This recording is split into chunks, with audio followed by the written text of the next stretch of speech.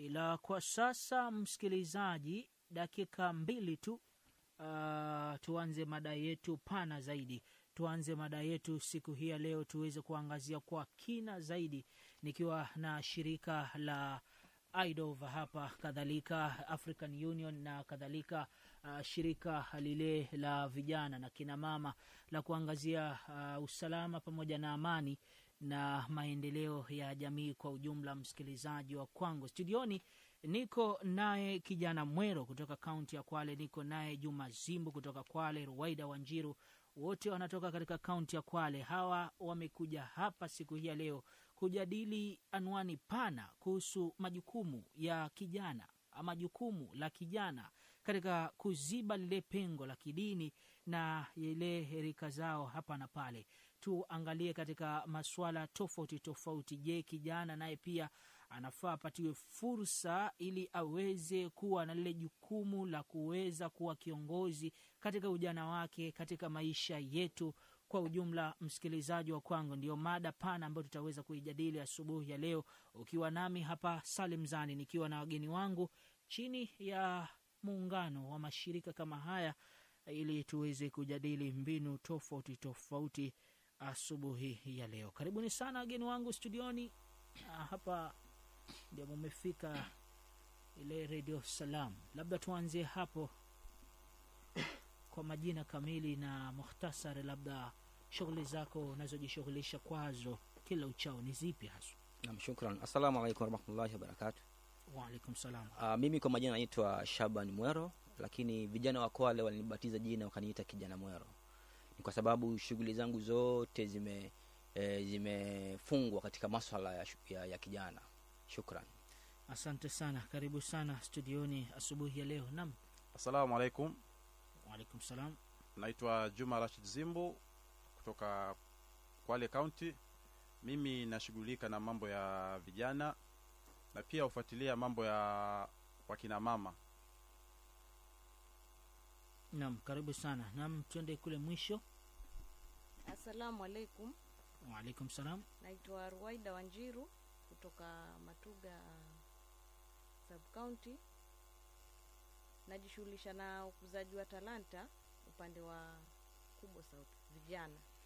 Asante sana katika kukuza talanta katika eneo la Kubwa South, kadhalika na wengine kutoka kaunti ya Kwale, maeneo yale ya juu milimani kule. Tunasemaje, pia tunapatikana kupitia masafa 90.7. msikilizaji wa kwangu, unaweza kupokea kipindi hiki moja kwa moja katika application yetu ya Radio Salam Kenya kupitia 90.7 masafa mama haya, kadhalika pia katika tovuti ya www.radiosalam.co.ke. Mwanzo tu tuanze katika mdahalo huu mpana tukiweza kuangazia jukumu la kijana haswa ni lipi katika jamii, na pili tuweze kuambatanisha jukumu la kijana katika masuala ya kidini, na tatu tuweze kuleta sasa ule usawa ama tuweze kufananisha vyema zaidi katika ile comparison, tuweze kutathmini katika swala zima la lile jukumu la kijana katika kuziba lile pengo la kidini na yale marika yao haswa. Kuna pengo gani katika jamii kwa huyu kijana? Tuanzie kwako ndugu yangu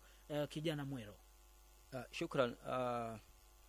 Unajua ukizungumzia kijana katika muktadha wa hali halisi sasa hivi umezungumzia taifa zima kwa ujumla, kwa sababu kijana ni mtu ambaye ndio yuko pale katikati kuhakikisha kwamba maneno yote ambayo msukumo wote wa nchi unaenda sawa sawia. Hivyo basi ukizungumzia kijana katika hali halisi ni kwamba umezungumzia nguvu kazi na umezungumzia mtu shupavu ambaye yuko tayari kwa vyovyote kuhakikisha kwamba mambo katika jamii yake na Kenya kwa ujumla naenda katika hali sawa. Asante sana kwa kuweza kubainisha. Lakini maswali yangu matatu umejibu moja tu katika uhalisia wa jukumu la kijana, na nimekuuliza jukumu la kijana katika dini, na tuangalie ile gap iko wapi na itaweza kuangaziwa vipi katika kuhakikisha kuwa kijana anakuwa empowered na kupatiwa lile jukumu sasa. Ama hukuyapata vyema? Mimi nimekuelewa vizuri sana. Sasa swali la pili, kijana tukimlinganisha na mambo ya dini. Kiukweli saizi vijana wengi ambao mimi ni marika yangu wamechukua ngazi kubwa ama ngazi nyingi katika masuala ya kidini. Sio kama vile kitambo ilikuwa lazima awe imamu, awe ni mtu wa miaka 60, miaka 70, miaka 80. Siku hizi vijana wa umri wangu miaka 21, miaka 19 na pia wanapishwa katika mimbar, wanatoa hutuba katika Juma na hata katika hii swala kubwa kama swala ya Eid na swala zingine. Kwa hiyo kijana katika mambo ya kidini anafaa kuwa mstari wa mbele kabisa, kwa sababu kuna mambo mapya ambayo watu uvumbuzi unatokea. Kwa hiyo lazima kijana awe pale ili hakikishe kwamba anaenda sawa na hali halisi, na pia akilinganisha na dini ilivyo, kwa sababu hali halisi hizi vile ilivyo lazima pia tuilinganishe kulingana na mambo ya kidini, bila kuleta dini karibu. Haya hizi emerging issues huenda zikatutatiza kuzitatua. Naam. Then kulingana na swala la tatu, utata uko wapi? Utata kiukweli hupo, kwa sababu unaona vijana wenyewe mwanzo wako makundi kabla hata kwenda kwa gap nyingine. Vijana wenyewe wenyewe mwanzo wako makundi. Tena shida nyingine iko katika vijana na wazee, ama vijana wa mama. Yaani kila mtu pale anafanya kazi kivyake. In which haifai kuwa hivyo. So naona mada hii, mwisho wa mada hii tutakuwa tunapata suluhu ya jinsi gani kijana, mzee, mama, mtoto tutakuja pamoja kuhakikisha kwamba kila kitu kinakuwa sawa na hakuna mtafaruku wote. Perfectly fine. Waingereza ndo wanasema hivyo kwa uchanganuzi wako. Naam, ndugu yangu Juma Zimbu, nawe una kauli gani kuhusu swala zima hili la kijana, jukumu lake haswa kiuhalisia wa maisha, jukumu lake katika masuala ya kidini, na pia tuangalie kuko na pengo gani ambalo tunataka tuweze kuliziba kama vijana? Asante sana. Mwanzo kijana anafaa ajitambue kama yeye ni kijana mwanzo na ako na umuhimu gani katika jamii. Yaani kama alivyosema mwenzangu hapa, ukizungumzia kijana unaongea kuhusu taifa zima. Kwa sababu sasa vijana ndio wanashikilia taifa, pia naweza sema hivyo. Ndio nguvu kazi wa vijana. Kwa hiyo sio kama vile zamani vijana walikuwa wanawekwa kando. Sasa katika mambo ya dini vijana wanahusishwa. Sasa unaweza na kijana katika mambo ya ibada ndiye anaongoza ibada. Hata sasa pia viongozi katika mambo ya siasa wengine pia ni vijana. Naam. Kwa upande wako dadangu Wanjiru?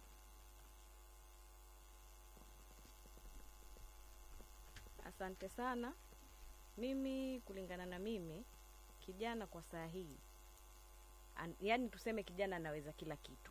Kijana ndio kila kitu kwa mfumo huu wa sasa. Sasa upande wa kidini, vijana wengi ingawaje hawana ile motisha kama wazee wa zamani, lakini vijana wanaweza upande wa dini. Lakini upande huu wa utamaduni vijana kuna hiyo mnasema gap, yani kuna ule utengano kati ya wazee wa zamani na vijana kwa sasa. Lakini kama walivyosema wenzangu, tambo tumalize huu mjadala, tutakuwa tumepata suluhisho ya vile tuunganisha vijana na wazee ili kurudia asili zetu za zamani. Asanteni nyote kwa utangulizi wenu kama huo, msikilizaji wa kwangu. Tunaambiwa kuwa kijana ni nguvu kazi. Ndugu yangu Mwero umekuja na kauli kama hii, ni nguvu kazi, lakini nguvu kazi labda kwa kupiga watu vipanga, nguvu kazi labda kwa kuweza kudhalilisha watu, nguvu kazi kwa mambo ya upuuzi, lakini si nguvu kazi katika kujenga na kuimarisha jamii, familia, kuhakikisha kuwa watu wanajigamba nyumbani. Kwa Kasim Mwero amefanikisha familia, ametutoa katika uchochole kutupeleka katika jambo lingine. Sijui unaongeleaje haswa katika mtizamo wa kijana, hususan kijana wa pwani? Kuna nguvu kazi gani ambayo ulikuwa unaimaanisha ndugu yangu? Shukrani. Unajua sasa hata wewe tayari nishajua hata wewe kwamba tukuzungumzia na nitachukua jukumu kukuhamasisha hata wewe kwanza. Kwa sababu tayari ushalenga kwamba kijana ni fujo kulingana na kauli zako, kulingana na mazungumzo yako. Ushasema uhalisia.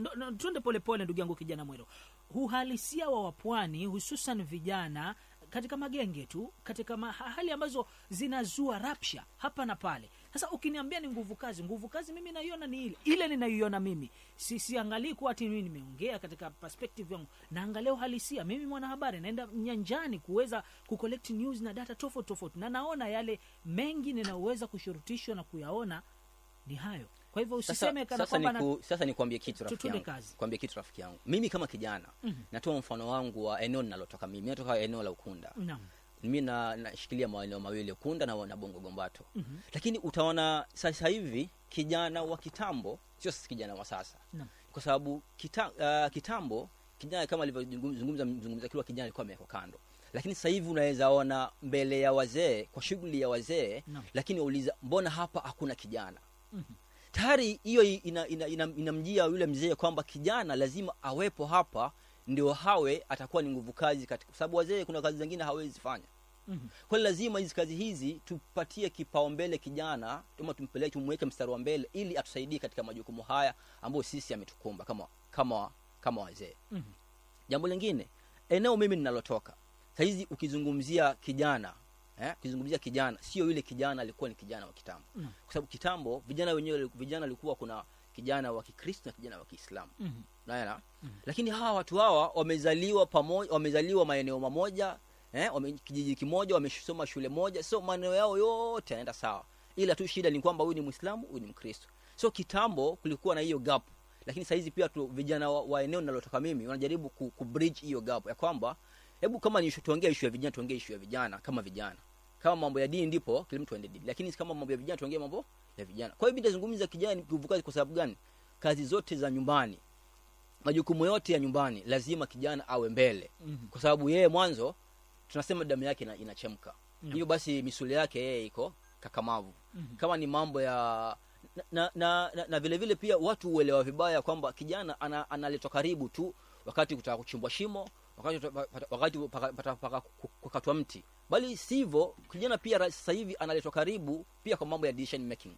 Je, sisi tunataka kufanya uamuzi huu. Je, unasemaje wewe kama kijana? Kijana atatoa upeo wake kulingana na the current issues saizi, current situation. Kwamba sasa hivi mimi nishaona kwenye mtandao kwamba jamii fulani ishafanya jambo hili lakini likawadhuru. Kwa hiyo mimi naomba wazee wangu tusitumie mfano huu bali tutumie mfano mwingine. Sio kijana pale amesaidia ndio ile nguvu kazi yake pale imekuja katika mahali pale. Naam. Asante sana. Kiupande wako ndugu yangu? Asante sana. Kiupande wangu kijana ulivyouliza aliposema ni nguvu kazi. Okay, tunaweza sema mifano hai mwanzo. Kwa mfano kuna kama mazishi hivi. Wazee utulia pale mwisho kasema wako wapi vijana? Kwa hiyo hapo inaonyesha vijana wako na umuhimu sana. Alafu tukilinganisha vijana wa zamani na wa sasa, kwa sababu wakati mimi nilikuwa niko high school, kulikuwa bado kuna ule ukabila bado naweza sema hivyo. Kwa sababu ilikuwa yule yuko kabila ile na huyu ni kabila hii, watu bado wanabaguana.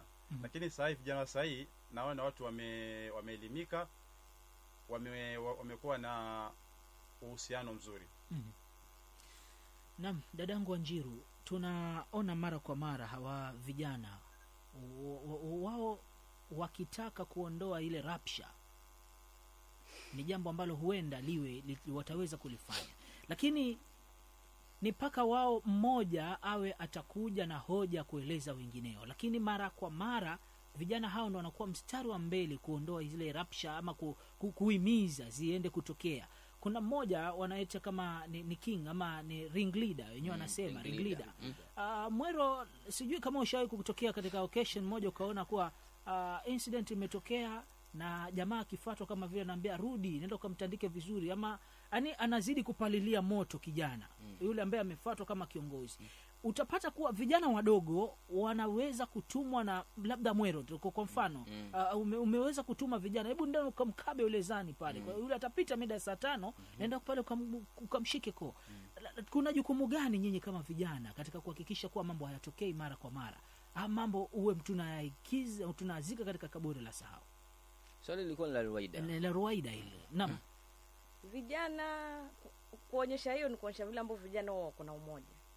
Vijana wanaweza kuwa na umoja kwa kitu kizuri na wanaweza kuwa na umoja kwa kitu ambacho pia si kizuri. Sasa kama mimi kule ninakotoka mimi ninafanya mambo na ukuzaji wa talanta ya vijana. Mahali kama hapo unaweza pata kijana pengine ufanye kama hiyo group nini ili kuweza kuhamasisha wananchi ama tuseme jamii, mkahamasisha jamii kuhusu kufanya kitu fulani, pengine kuondoa mambo na ukabila, mambo na dini tofauti, vitu kama hivyo. Lakini sasa kijana ukitaka kumshika vizuri lazima umuelewe kwanza. Ukimjia na step nzuri, kijana anaweza fanya kitu kizuri, lakini ukimjia vibaya bado anaweza kuleta zile naitwaje conflicts. So zani kidogo nilikusikia ukisema kwamba wapo vijana ambao uchochea mavuguvugu, uchochea fujo, uchochea vijana wengine kufanya mambo mabaya. Lakini pia vijana pia wako ambao uchochea vijana wengine kufanya mambo mazuri. Sawa sawa bwana. Kwa sababu mimi na mfano hai, juzi kulikuwa na hii mambo ya kwa vijana kuapply kwa KYOB. Hizi kazi za kwenda kusomea zile taaluma tofauti. Na ni kijana mimi ambaye niliamua kuleta vijana wote wa eneo langu kwa pamoja, kutumia rasilimali ambazo mimi nina uwezo kuzifikia ili kuja kujeza pamoja, ili wajaze vijana pia wafanye nini, wanufaiki. Kwa hiyo pia tusiangalie vijana kuhamasishana kwa mabaya, pia vijana saizi tunahamasishana kwa mazuri vile vile. Naam. Tunataka tuangalie kwanza kuhusiana na swala zima hili la makundi. Makundi, kwa nini vijana wanajeka makundi? Huwa kuna mtizamo gani ama kuna nini hasa ambacho wewe ukiwa nyanjani kule umeweza kukitambua? Ni kwa nini kuna makundi mengi ya vijana tofauti na kina mama? Okay, makundi na hata pia ukiangalia takwimu kwamba makundi yalivyokuwa miaka 2 iliyopita kidogo mengi yanafifia. Kwa sababu gani? Makundi ya vijana mengi ambayo yalikuwa yametengenezwa, ambayo yamekuwa yamefomiwa upande wa Kwale alhamdulillah ilikuwa tuna makundi mengi kama vile kaunti hii ya Mombasa, maeneo ya Likoni, kama unasikia kama kuna wakali kwanza na kina nini. Lakini Kwale makundi yapo yalikuwa kidogo.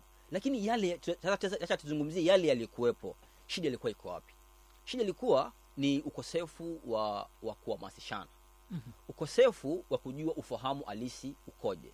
So na kijana anapokuwa na akili finyu, anapokuwa na mawazo finyu, uelewa wake kama ukiwa ni kiwango kile ambacho yeye mwenyewe anaona yeye ni mwisho, ni rahisi sana kushawishi kijana mwingine. Lakini sasa ukosefu wa hamasa zile ndio ilipelekea paka makundi ya vijana yakafanya nini, yakatengezwa. Na haya makundi hata kule sisi tunaotoka, mimi kama natoka, makundi haya yako saizi, mimi nina ratiba ya makundi takriban 112. Haya makundi ni ya vijana. Lakini makundi haya ya vijana hajakuwa violent. Haya makundi haya ya vijana yapo, lakini yanazungumzana mambo ya vijana. Kwa sababu kwa mfano kitu kimoja, hivi saizi kuna mambo ya korona, lakini kitambo ulikuwa unaweza ona kama mwaka jana unaweza ona kila baada ya tamu ile siku shule zimefungwa, vijana wako nyumbani. Unaona vijana kwa sio timu za mpira, makundi. Unajua kuna football teams, alafu kuna hizi groups, hizi tunaweza ziita mask and base. Unaweza ona ligi imepangwa, lakini ni ya base peke yake. So kama wewe ni mchezaji mzuri hautarushiwa kufanya nini, kucheza. Ila wanaruhusu wale watu wa mabezi wacheze. Lengo ni nini? Kuleta vijana wa maeneo yote pamoja. Kwa mfano, hii base imetoka Ngombeni. Lakini kazi yake kubwa wenyewe ni kukaa kuangalia mambo ya maendeleo kama vijana. So tunaona hizi ligi zilikuwa zinafanywa, ilikuwa zinalenga haya mabezi, ili wasio pale kwa zile bezi wakifikiria mambo mabaya tu, lakini pia kwa zile bezi wakifikiria mambo mazuri. Na pia mimi na vijana wengine pale Kwale tulikuwa tunachukua jukumu ya kwamba tunachukua database ya makundi mengi ambayo yako Kwale ili tuwe tunatembelea. Kwa mfano leo tunatembelea kundi la eneo la Kombani. Tuna pale kwa tunatoa hiyo hamasa kwamba sisi tutakuwa pale Jumanne kwa ile kundi lenu wakati fulani. So tukienda pale tumeenda vijana kama 6 ama 5. Tuna pale tunakaa na vijana vijana wapi? Vijana wa Kombani. Ukumbuke mimi nimetoka Ukunda, mwingine Bongo, mwingine Kinondo. So kijana wa Kombani tukikaa naye pale ataona hizi sura zitatoka sehemu mbalimbali. Kwa hiyo haya mawazo yanayokuja na vijana wenzetu lazima na sisi tuwafanye nini? Tuyaunge mkono. Kuliko kila siku tunazungumza kijana wa Kombani nazungumza kijana wa Kombani. Definitely pale itakuwa akili zinakuwa almost the same. Lakini pia ile tunaita exchange visit. Sijui kijana wa Msambweni amesema leo Mwero tupange program tuende kuongea na vijana wa Kwale as in the kule Kwale kwenye milimani. So hiyo movement ilitusaidia pakubwa kuhakikisha kwamba shida ya kijana pale kwenye ile kundi lao ni nini. Ulitambua shida gani baada ya kufanya hiyo changamoto yoyote, Makundi- mikakati yote hiyo ambayo makundi ulikuwa mengi yalikuwa Naam. yanatengezwa tu bwana Zani, kwa sababu watu wako mtaani watengeza makundi, lakini walikuwa hawana malengo. Hata ukiangalia katiba zao ambazo wamezitengeneza zilikuwa ziko shallow kiasi cha kwamba hata makosa yote yanayotendeka yakitendeka ilikuwa hawawezi suluhisha kulingana na nini, kulingana na katiba. Naam. Kwa hiyo pia hata malengo yao ya kazi zao ambazo lengo lao ambalo maudhui makubwa ya grupu ambao wameitengeza mengi yao yalikuwa hayalingani na katiba zao vile zilivyo. So sisi tulikuwa tunasaidia hawa makundi kuhakikisha kwamba ili kundi lako malengo yenu yalikuwa ni nini, na mbona katiba yenu haisemi lengo hili. Kwa hiyo sisi tulikuwa tunawasaidia kuwapatia hamasa, kuwapatia mawazo, kuhakikisha kwamba malengo yao walionao kama vijana, kwa sababu lazima tuheshimu malengo yao kama vijana. Ingekuwa sio malengo yao singekuwa na group. So lazima tuheshimu malengo yao, ndio sisi tujenge uwezo, tuongeze na nguvu, iwe na tija zaidi katika malengo yale ambao wenyewe wamefanya nini, wameyatengeza. Hapa unajua ndugu yangu Mwero, unakuja katika pointi ya kuona kuwa vijana bado hawajajitambua wao ni kina nani na wana malengo yepi katika yale wanayotaka haswa kuhakikisha kuwa wameweza kufanikisha. Labda nyinyi kama vijana, ndugu yangu Juma Zibu pamoja na dadangu Ruweida, nyinyi kama vijana kwa pamoja ni vipi umekuja na mikakati ya kuhakikisha kuwa vijana kwanza wanajitambua? Kwa sababu shida ambayo ndugu yangu Mwero amekuja nayo ina maana kuwa labda hawajitambua, ni moja pia hawana malengo katika makundi yao. Nyinyi mumetambua nini haswa, iwapo kama ni sawia na ndugu yetu Mwero, kadhalika pia tukiweza kuangazia ni kwa nini makundi yameweza ama vijana wamejiweka katika makundi mengi? Asante sana. Kimtizamo vijana wamejiweka makundi mengi. Mwanzo walikuwa wanakosa hamasisho. Kwa hiyo sasa baada ya vijana kutengeneza makundi, sisi kama vijana wenye tumepata hamasisho ndio tunatembelea zile groups ili kuwapa hamasa. Alafu pia vijana wanataka uwafate kwa ustaarabu. Wewe kama kijana mwenzo wao, inafaa pindi unapowafata uwaeleze umuhimu wa ile grupu wametengeneza, alafu faida yao. Hapo naamini vijana watakuwa na malengo. Asante sana. Kulingana na kule kwetu, kule nakotoka mimi Kubwa South, vijana hizo siku za nyuma kama anavyosema Mwero, alikuwa amesema hawajajitambua. Lakini kulingana vile kijana alivyofikia sasa, kiupande wa kwetu mimi sasa nasema kwamba vijana wamejitambua, kwa sababu yale makundi wanayaunga kitambo, walikuwa kwa kitambo ni mambo ya maskani nini, mambo ambayo hayana maana. Lakini sasa utakuta pale maskani wamekaa maskani, lakini wana lengo na ile maskani yao. Kuna kama ni mradi wanafanya kitu ambacho kitawasongeza mbele. Upande wa kwetu mambo ya talanta nini, yani ile ajione kwamba nimeenda kaa kabisa kwenye group, nimekaa nimemaliza masaa yangu 2 3 pale, lakini amejitambua, anajua mimi hapa sasa nimekaa na lengo langu fulani. Lakini siku za nyuma hawakuwa hivyo. Naam. Asante sana.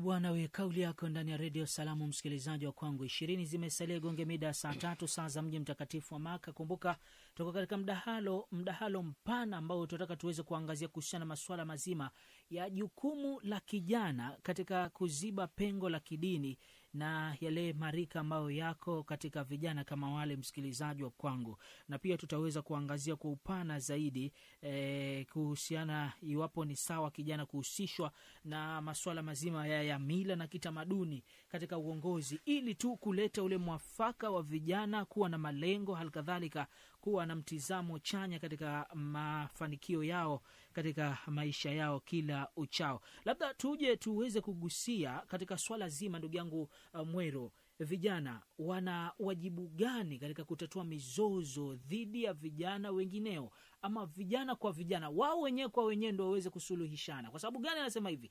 Vijana watakapokuwa mstari wa mbele kuhakikisha kuwa wanaweza kutatua matatizo ya vijana wenzi wao, aise, tutaweza kuzika katika kaburi la sahau matatizo yote ambayo vijana anaweza kuwakumba. Kwa sababu gani?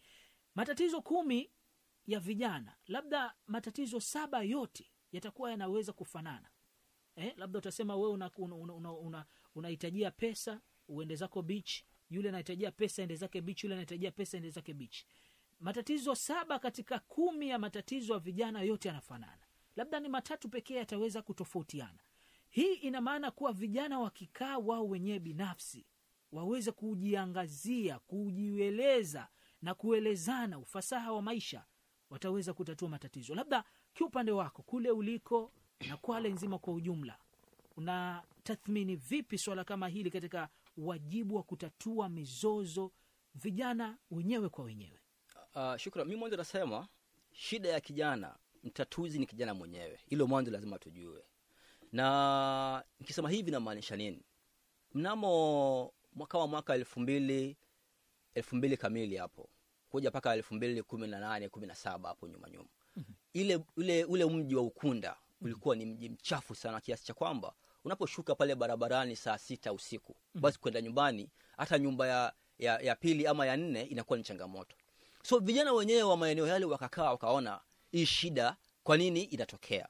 Kwa sababu tuna imani kwamba hao vijana wanafanya matukio haya sio vijana wa kutoka mbali, vijana wa kutoka hapa.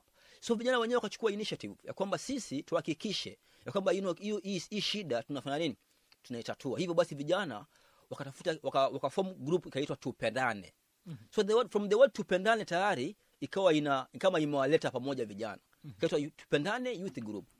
Hata mimi nilihusika pakubwa kutengeneza katiba na mambo mengine yote katika kuhakikisha kwamba hili kundi linakuwa linasajiliwa ili liwe halina matatizo ya serikali. So hili kundi lilikuwa kazi yake, likiona shida kwamba Zani ndiye mwenye shida hapa mtaani, la mfuata Zani nyumbani. Mwambia Zani, bwana fanya hivi. Wewe ni kijana mwenzetu. Sawa? Na sisi tunajua bwana wewe una shida 1 2 3. Tunaomba hii shida ufanye nini? Uachane nazo. Sasa unajua wewe Zani umefanya na kijana Mwero. Definitely tunajua hawa wenzangu hawa maneno umefanya nini? Wameyaona. Kwa mimi sina budi kufanya nini? Kuachana nayo. Kuliko kufanya na mzee, utakuwa na haki kusema uliniona wapi wewe, kwa sababu mzee saa 2:30 akimaliza swala ya Isha yeye ameshalala. Lakini kijana mimi nitakuwa pengine maskani pale paka saa 6 ndio zangu nyumbani. So mimi na wewe tutafanya nini? Kwa barabara ama kwa njia tutagongana.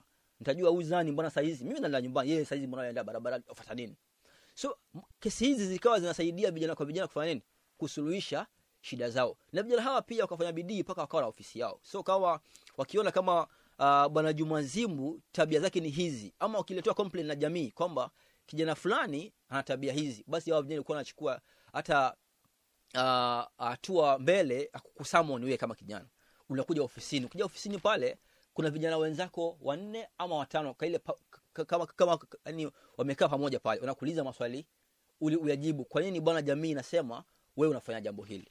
So ile mbinu hili ilikuwa ilisaidia pakubwa mpaka saa hizi tunapozungumza. Inaweza shuka Ibiza, inaweza shuka Kona Beach, inaweza shuka Darling, kaenda nyumbani bila matatizo yote, iwe ni saa 8, iwe ni saa 7. Na kama nitamuona, basi nitaona katika wale vijana ambao wameunga ile kundi. Wataniuliza, vipi kijana Mwero? Mbona saa hizi bwana? Leo bado nilikuwa na kipindi Radio Salamu usiku, lakini ndio nimefanya nini? Nimechelewa. Sasa utafika nyumbani ama tukupeleke? So hao vijana wenyewe wanachukua initiative ku take lead katika issue ya usalama katika maeneo yale. Sasa naona mbinu hili ambayo vijana wale walitumia ilirahisisha kutatua mizozo yao baina ya wao wenyewe kwa wenyewe. Naam kaka. Asante sana. Naam. Asante. Kiupande wangu, kama alivyosema ndugu yangu Shaban Mwero, vijana mwenye anaweza muelewa ni kijana mwenzake. Nitatoa mfano hai.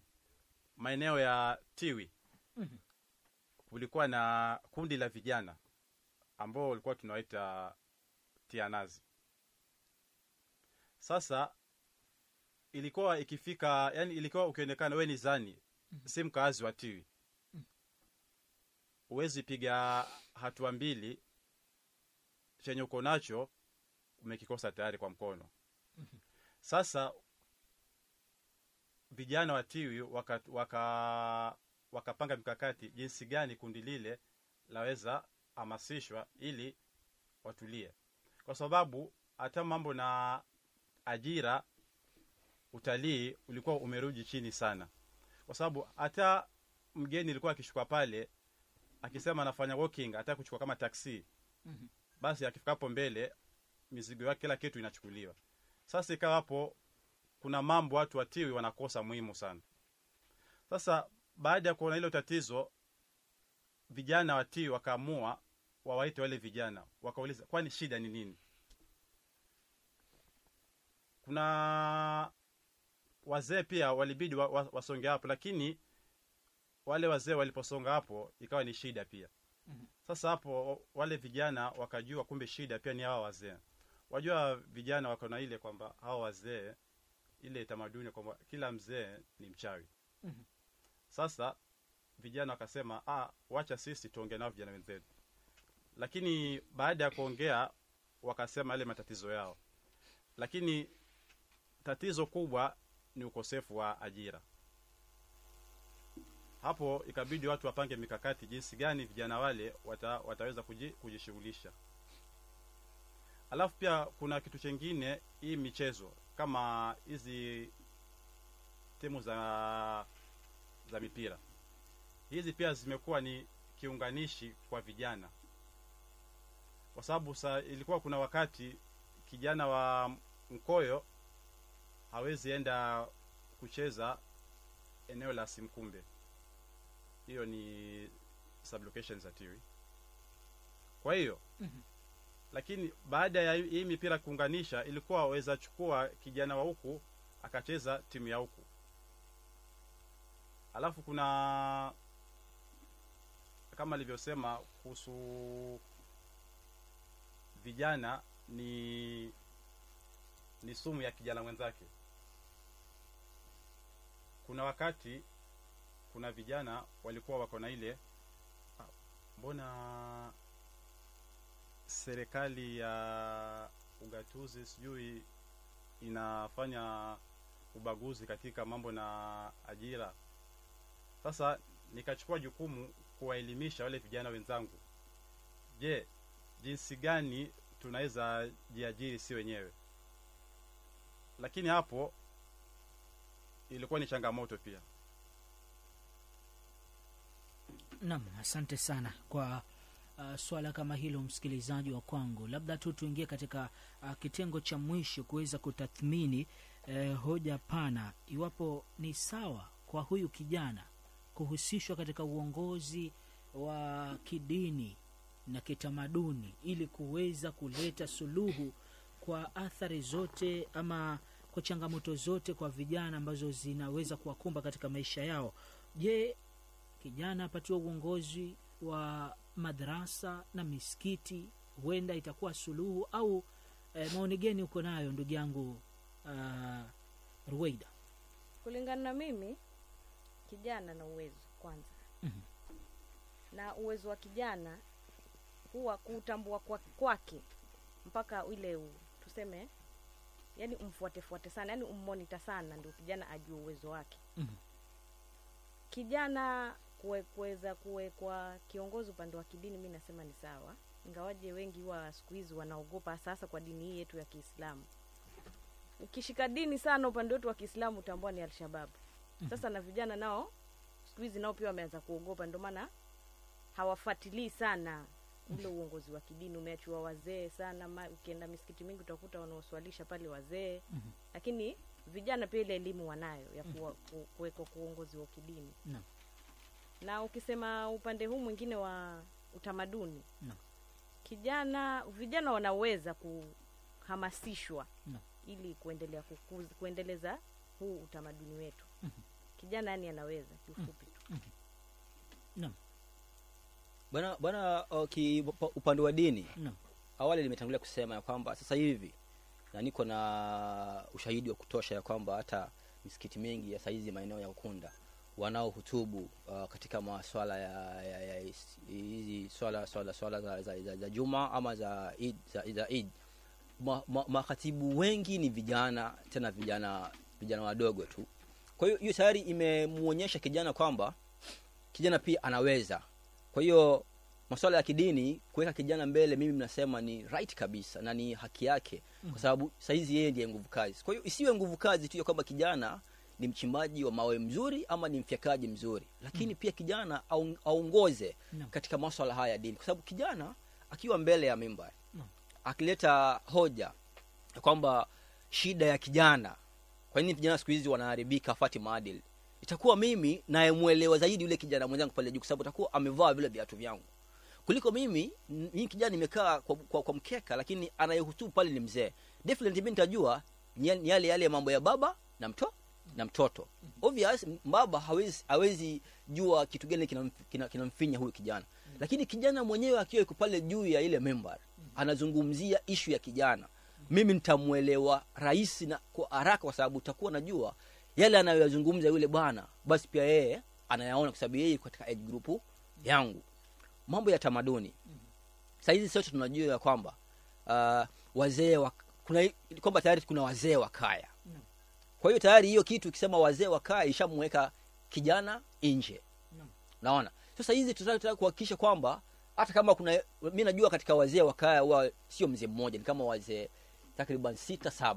So at least pia to advocate, tupate japo nafasi moja ya kijana katika kila kaya, ili yale maneno wazee kama wazungumzia mambo ya kijana, kuya kuna kijana pale ambaye anaweza zungumzia yale maneno zaidi na kwa upeo mkubwa zaidi. Ni sasa la kamati ya shule kama hii PTA ama yetu bomo lazima pale kuna mtu alikuwa ni daktari, aliretire, mambo kama hayo. Kwa hiyo lazima pia kijana akiwa katika mahali pale, tukizungumzia kuhusu vijana na bangi katika hii shule, vijana na bangi, kijana huyo atakuwa yuko pale, atakuwa na nafasi nzuri ya kuzungumza. Je, kwa nini kijana anavuta bangi? Kwa nini kijana shuleni anatoroka? Kwa sababu kijana huyu ana nafasi nzuri ya kukaa kijana huyu mwenye anasoma hapa, kuelezana. Atakuwa kijana yuko very free kushare zenye yeye ana feel kwamba pale shule mzee, kwa hiyo pale mzee kifika masaa saa 8 pale bana walimu hawaingii bana. So itakuwa kijana huyu anawakilisha vijana hao katika ile kamati kuhakikisha kwamba matatizo haya yanasuluhishwa. Sababu kijana kama mimi nikiwa na shida na wengi kama sisi vijana tukiwa na shida, ni ugumu kuzungumza na watu waliotuzidi umri, kwa sababu tunaona kama tunamkosea heshima ama nidhamu zetu zinakuwa ni kidogo.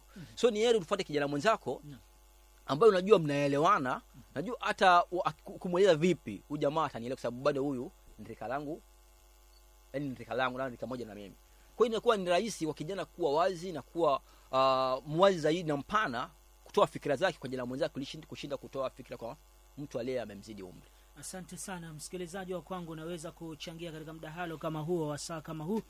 Tuma jumbe kwako, nitakapomaliza mukhtasari wa mpasho nitaweza kusoma jumbe ya kwako kama hiyo. Kumbuka pia unaweza kutoa hoja ambayo itazua hoja hapa studioni, nikiwa na wachanganuzi wa vijana kutoka kaunti ile ya Kwale. La msingi na lile ambalo tunalijadili hapa ni kuhusiana na majukumu ya kijana katika kuziba pengo la kidini na katika yale marika yao. Je, tutawezaje kuziba haya mapengo katika kujenga madaraja yale yafayo zaidi katika kipindi hiki asubuhi ya leo? Na je, kwako pia kukuuliza wewe msikilizaji kuhusiana na swala zima uongozi wa madrasa na misikiti pamoja na kaya zile za kitamaduni. Je, ni sawa vijana waweze kuhusishwa katika uongozi kama ule ili kuleta usawa, kuleta mwamko mpya katika kanda ya Pwani, kuleta uongozi ule unaofaa zaidi, halikadhalika pia kuleta ule utangamano na maendeleo kwa vijana kama hao. Kwa sababu gani? Vijana wako asilimia kubwa sana ambao hawana kazi, hawanani, na kila mahali wanatengwa. Je, vipi na wao wataweza kuhusishwa vyema zaidi katika maisha ili waweze kuwa kama wengineo? Endelea kutegea, salia papo hapo, sibonyeze kidude.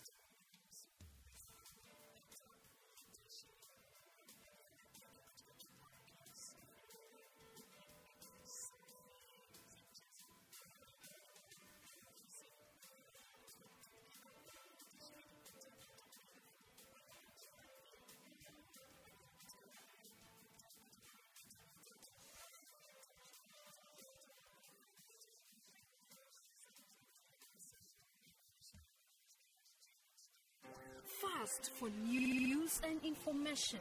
Radio Salam 90.7 and Night Moon.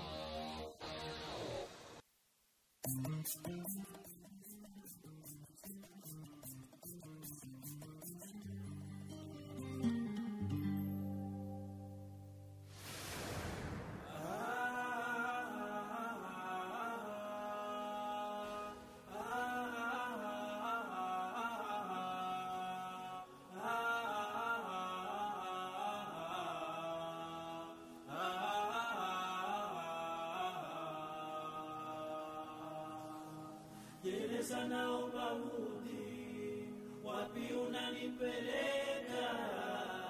Jeneza naomba rudi, chochote unachotaka nitakupa, hebu geuza urudi, wapi unanipeleka? Jeneza naomba rudi, wapi unanipeleka? Jeneza naomba rudi, chochote unachotaka nitakupa, hebu geuza urudi, wapi unanipeleka? Inna lillahi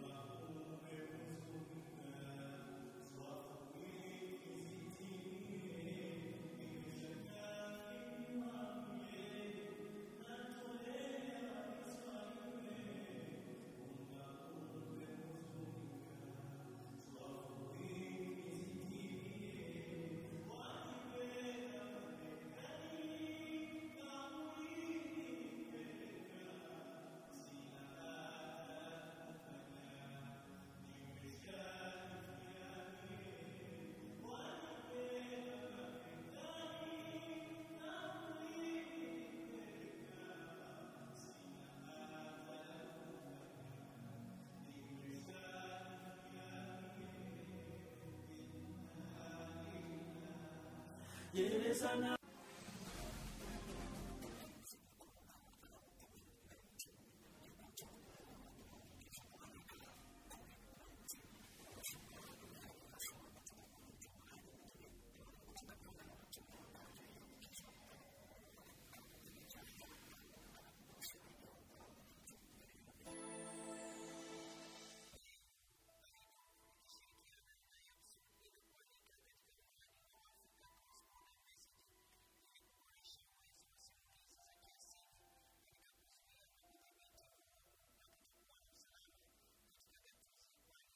turudi katika asili yetu.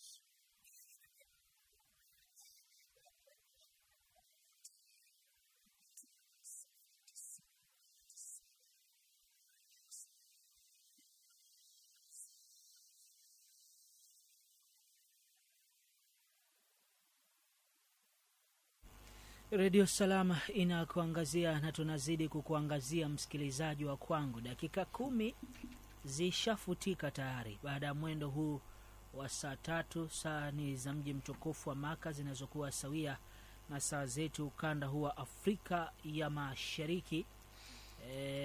Tuko katika kipindi awamu ya mwisho, awamu ya lala salama, awamu ambayo msikilizaji pia wewe nitaweza kukushirikisha katika laini za simu, katika jumbe fupi, kadhalika pia katika mtandao ule wa WhatsApp na mtandao wa Facebook, ili tujadiliane vyema zaidi katika masuala kama haya. Nimekuachia na maswali mawili.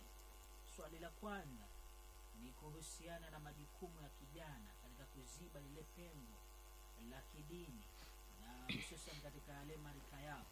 Na swala la pili msikilizaji wa kwangu nililokuachia ni kuangalia jinsi gani vijana hawa wataweza kuwa na wajibu wa kutatua ya mitatizo na mizozo mara kwa mara katika kauli mbiu ya kutimiza ama kuangazia masuala tofauti ya wao kupatiwa uongozi wa kaya na misikitini katika masuala mazima haya ya kidini. Msikilizaji wa kwangu, yepi maoni ya kwako? 0735299099 au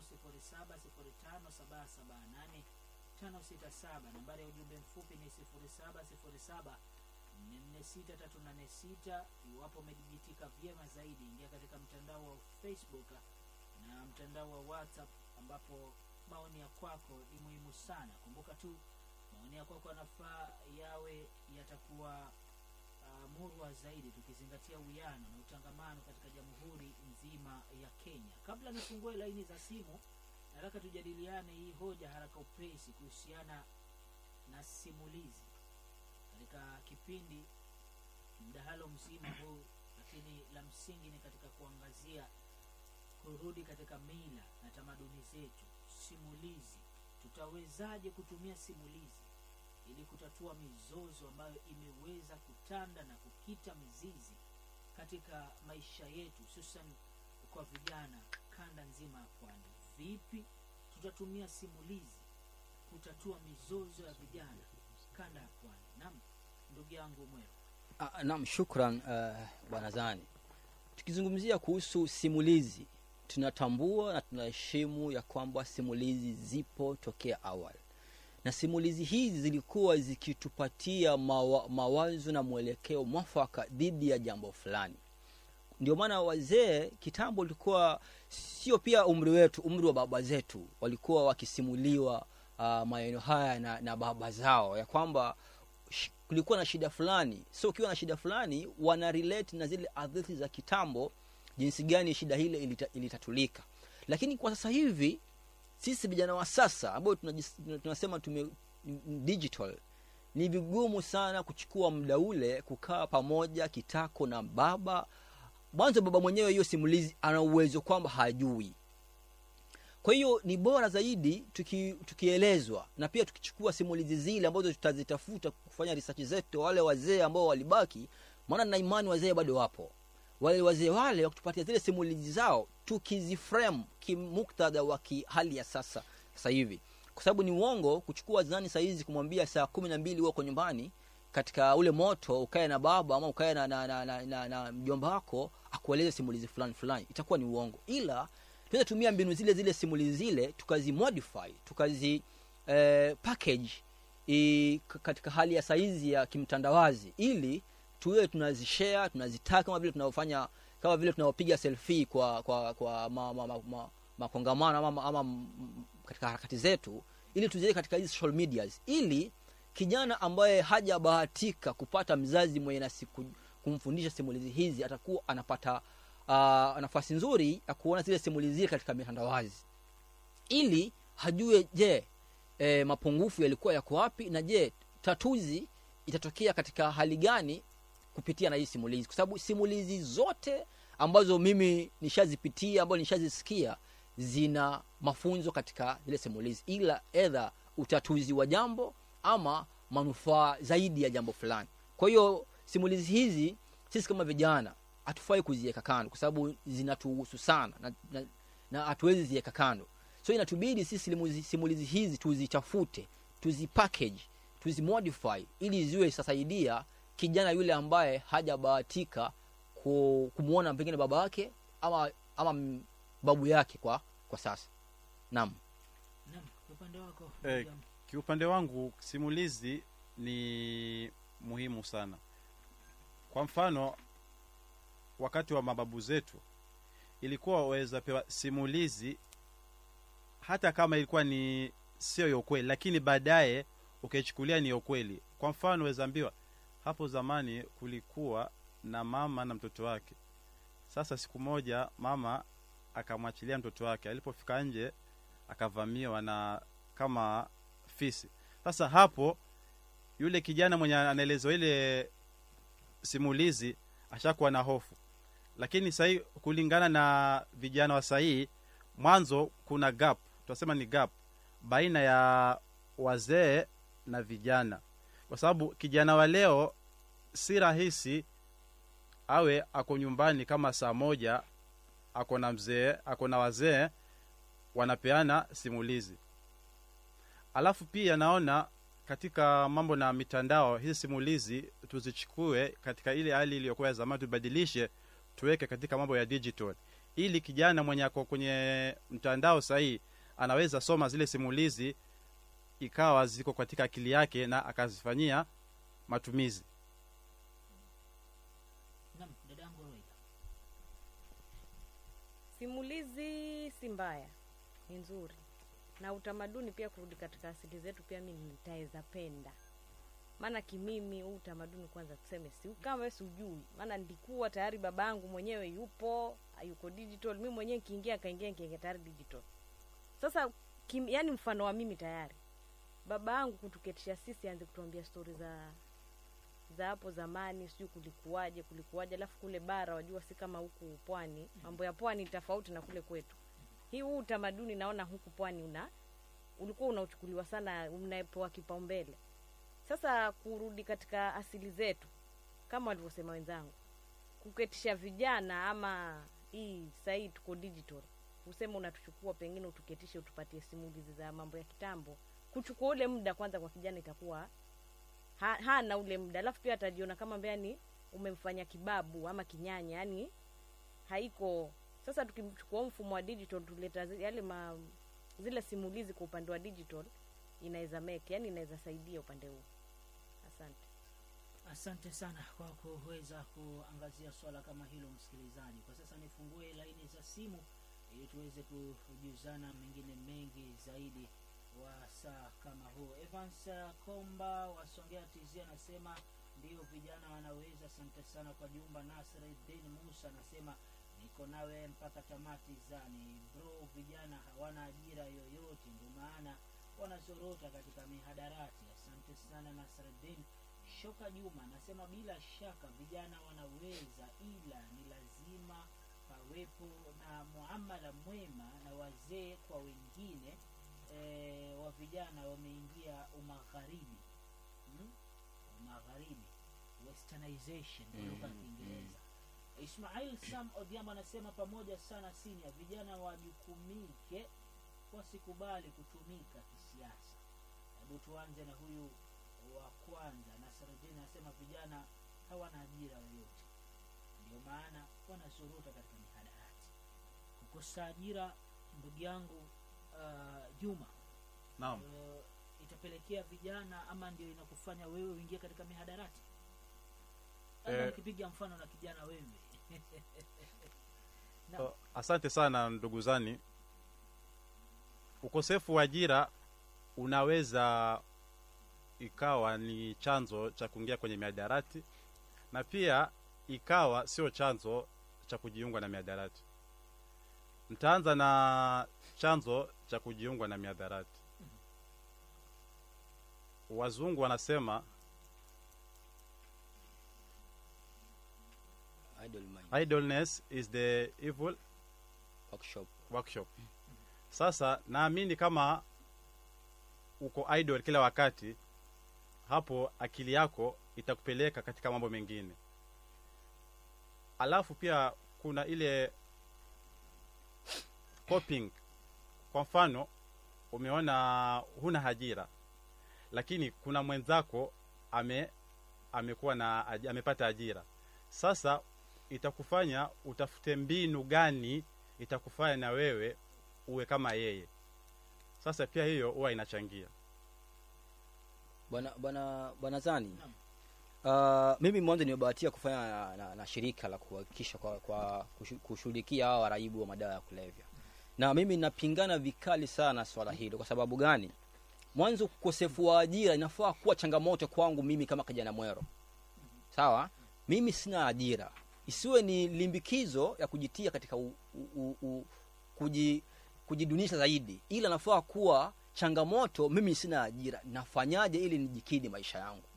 La kwanza. La pili, mtumiaji wa madawa ana matumizi mengi sana ya pesa kushinda mtu ambaye hatumii madawa. So pesa hii na huyu mtu ambaye yasema hana ajira mpaka imempelekea kutumia madawa, hii pesa ya matumizi anaitoa wapi? Unaona? Na ndio maana unaona kijana wengi tu ambao wako mtaani wanatumia madawa ni wakakamavu kupita kiasi, lakini wakakamavu wao ule wanaotumia hali isiyo. Mtu akiamka saa 12 tayari yuko kwa mahali wenyewe wanasema wana hustle.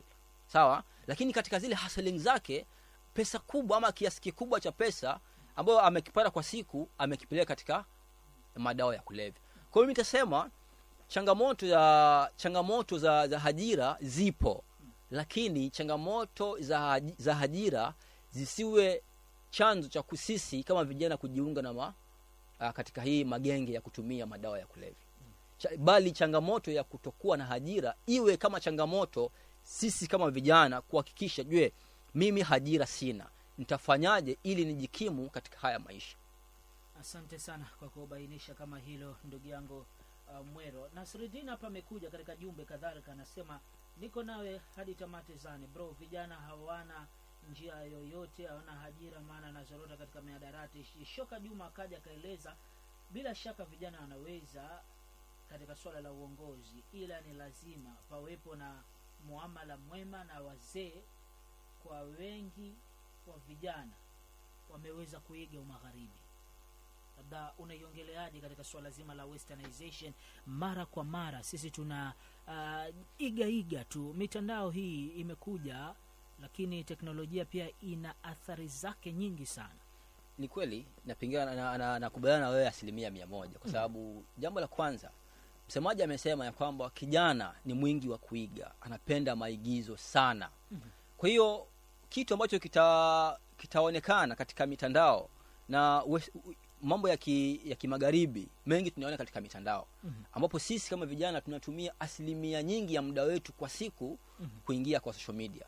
Kwa hiyo itakuwa ni sisi tunaiga yale maneno kwa kupitia mitandao. Lakini pia mimi upande wangu huwa napenda kulaumu wazee.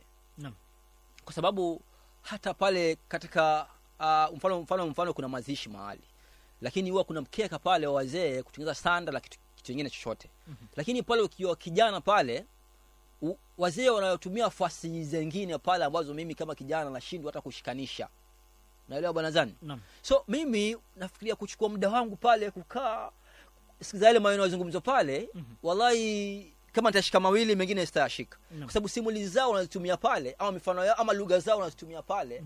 Mimi kama kijana sizijui kabisa, sijui zina maisha nini. Unless niwe napata mzee nimuulize yule mzee pale amesema kitu fulani alikuwa anamaanisha nini. Kwa hiyo inatulazimu sisi kuwa mbona mimi niumize kichwa kujua hili neno, wakati mtandawazi ukigoogle kila kitu ishakuelezea. Kwa mimi naona urahisi wangu ni kwenda kwa kutumia mtandao kutafuta suluhu hili jambo kuliko kutoka kwa mzee. Naelewa? Ndio maana vijana wengi tumejiweka katika haya mambo haya ya kuiga mambo ya kitamaduni. Na haya mambo haya yamekata cross kwa tabia, mienendo, mavazi, hata miundo yote ambayo tunaona katika mitandao. Vijana huwa rahisi sana kwa sababu kijana ni mwingi wa kuiga. Naam. Asante sana. Nasema kijana ni mwingi wa kuiga katika masuala kama hayo. 0735299099 nambari za simu msikilizaji. Na wewe pia pale ulipo, iwapo ni mzee, ni kijana, ni mama, tunaangazia tu katika kauli mbiu ya kuangazia huyu kijana katika majukumu yake yeye kama kijana, na jukumu gani katika kuziba pengo la kidini na marika yao haswa, ili tuweze kuangazia vyema zaidi. Radio Salam, hello. Assalamu alaykum warahmatullahi wabarakatuh. Sheikh Zani. Wa alaykum salam warahmatullahi wabarakatuh. Kijana Shebe wa Zipingoni, karibu sana. Kilifi County, amjambo hapo? Hatujambo, sijui zako. Mimi nakubaliana kuwa vijana wanaweza, vijana wanataka, lakini kuna msemo wa Kiswahili wasema penye watu wazima mambo huwa ni mazima, na penye mzee mambo huwa mazuri pia, na pia ngoma ya vijana haikeshi. Sasa mimi swali langu nasema kuwa, nauliza kuwa huyu mtoto aongoze, lakini hawa vijana wasitengwe. Lakini ikiwa hawa wazee wasitengwe, kuwa mambo yote wapewe wao, mamlaka yote. Na leo tunashuhudia walivyotengwa kuwa wasende kanisani, wasende msikitini. Muongozo mkubwa kutoka msikitini na makanisani. Leo wazee hawa tunawatenga wasiende katika sehemu za ibada ambao utakutana na wale vijana, kuwapa mawaidha mazuri, kuwapa muongozo. Leo wametengwa. Hili la kuwatenga wazee kuwa vijana wanaweza, basi wazee watupe chini, naona kama vile msemo unaosema ngoma ya vijana haitokesha. Wa vijana waongoze, kama bwana mmoja hapo amezungumzia juu ya wazee wa kaya. Wawe wazee watatu vijana, lakini kusema watakuwa vijana wote ndio wazee wa kaya, ama vijana wote wale watakuwa katika mwongozo fulani, naona hapo kutakuwa na kasoro kidogo. Lakini lazima tuwashirikishe wazee katika mambo yetu. Wazee, kwenye mzee pana mambo mazuri utapata. Kuna mtu wa Kiswahili wasema pia, mtu akikupita kwa siku moja huwa amekupita kwa mwaka mmoja. Yale anayojua yeye si kama unayojua wewe. Tusidanganyane. Watoto hamwezi hata msome mpaka mfike Ulaya, mpaka mfike wapi huko, hamwezi kumshinda mzee kwa mawazo alionayo na maarifa alionayo. Wazee tusiwagawanye kama tulivyogawanywa Kilifi County, kuwa kuna wachawi, mzee anapiga panga auliwe. Huku ukifika huku nako kwenye serikali, mzee asende kanisani. Tusiwatenge wazee, tutapata laana. Asalamu alaykum.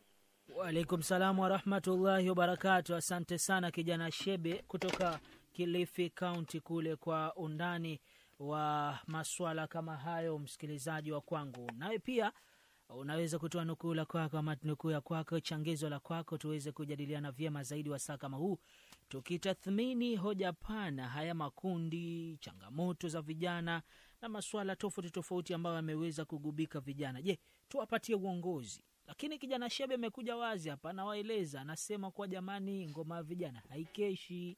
Sijui mna kauli gani? Hiyo ni mwanzo. Pili, karudi tena kaeleza, jamani, hii kauli ya kuwa huyu kijana aweze kupatiwa fursa kila mahali. Yeye anasema hata musome, hata mufike wapi, lakini bado mwatathmini vipi haswa katika angle ile, tukiangazia kijana ni kiongozi wa kesho? Lakini kabla uingie huko, tuingie huyu kijana ngoma kijana haikeshi. Unatathmini vipi ndugu yangu Kasim Mwero? Shaban Mwero. Naam. Mimi bwana napenda maneno yangu kuyasahihisha. Naam. Lakini naomba kusema kitu kimoja mwanzo. Hii misemo ambayo bwana Shebe ameitumia yote, ndio turudi pale kwa fasihi. Naam. Kama kwa simulizi. Naam. Amesema misemo mitatu huyu bwana Shebe. Amesema wa kwanza, mambo ya wazee huwa mazuri, kama sikosei. Naam. Lakini pia simulizi hiyo, mbona sisi vijana hamtuelezi chanzo cha msemo huo ulitokea wapi? Sawa? Ili mtueleze kwa nini ilitokea paka msemo huu ukaja ya kwamba panapo wazee basi hapaharibiki jambo. Ni kweli, tutakubali. Lakini pia misemo sisi vijana tunasema kuna misemo ya vitabuni. Sisi vijana tunasema kuna misemo ya vitabuni. Misemo ambayo kiangalia hali halisi hatuioni. Yaani practical zake hatuzioni. Kiasi kwamba ngoma ya watoto haikeshi. Mimi hapo paka leo sitakubali kwa sababu kitu kimoja. Kipi hicho? Kuna mambo mengi ambayo sisi vijana tumetake initiative. Sisi kama vijana, mbali na kushurutisha na mzee aina yoyote, na wallahi wa billahi tumesonga mbele. Unaona? Kwa hiyo tayari hapo imenitia mimi nguvu ya kwamba ngoma ya watoto kama haikeshi ni karne zile za kitambo, lakini sasa hivi ngoma nyingi za watoto zinakesha, kwa sababu sisi kama vijana tulichukua hiyo changamoto. Kwa nini ngoma za watoto hazikeshi? So tukitafuta mbinu ni kwa nini sisi tutakai paka leni. Hebu tujaribu kukabu hii problem, to convert ikiwa solution. Ndio maana sasa hizi wallahi mambo mengi vijana wanakaa wanasikizana na wanaelewana. Kwa hiyo mambo ya watoto siku hizi kama ilikuwa haikeshi kitambo, sasa hizi mimi nataka kuhakikisha kwamba sasa hizi ngoma za watoto zafanya nini? Za kesha. Na zaisha na watu kunja majamvi, na watu walipe majamvi yao, na watu waende nyumbani salama. La kwanza. La pili, mzee bwana Shabi amesema sisi hata tusome kiwango gani hatuwezi wapita wazee. Hilo mimi nakubaliana nalo 100%. Kwa sababu gani? Tunasema aliona jua na mbele huwa anajua mambo mengi zaidi. Kwa hiyo huyu bwana Shebe ama huyu mzee ambaye tunazungumzia hapa, huenda akawa ana maneno mengi ambayo mifano mingi ambayo yeye tayari ashaiona kuliko mimi ambaye mifano hii naisoma vitabuni tu na kwa internet. Huyu mwenzangu aliyemzee misemo hino ama mifano hino ameishuhudia ima kwa macho ama ameelezewa na baba yake ama na babu yake. Kwa hiyo ni kweli kabisa kama sisi hata tusome wapi, kuna mambo ambayo lazima tuje chini kwa wazee wetu tukaya nao ili watuelekeze na waturekebishe na watuelekeze vizuri jinsi gani ya kutatua matatizo yale pale. Naam. Halafu kuongezea hapo pia. Naam, Ndoida. Twende kazi. Vijana hatujasema kwamba tunataka tupishwe tuongoze. Tunataka tushirikishwe na sisi tupate ule muongozo. Sasa yule mzee atakuwa pale ili kuniongoza mimi kufanya jambo fulani, ili ile ngoma wanaosema haikeshi watuwezeshe ikeshe. Asante. Twende kazi. Radio Salam, hello. Hello Radio Salam. Mtie kaponi huyu. Haya. Haraka upesi, fursa bado uko nayo, niangalie jumbe nyinginezo hapa zinaweza kutiririka katika masuala mengine kama haya. Nasemaje? Assalamu alaikum. Wa alaikum salam wa rahmatullahi wa barakatuh. Anasema ni kweli vijana inatakiwa wahusishwe katika nyanja mpaka katika siasa pia, lakini lazima vijana wazingatie akhlaki, kitengo ambacho ni muhimu sana katika maisha yao. Kitu muhimu ni wazazi kuwalea na kuwaongoza vijana ili waweze kujiongoza wenyewe kwa wenyewe. Madrasa ni muhimu sana, na ndipo maadili mema yanapopatikana. Bila ya elimu ya dini hawawezi kufaulu kokote. Ni Zenuddin Ali huyu kwa jumbe ya kwake.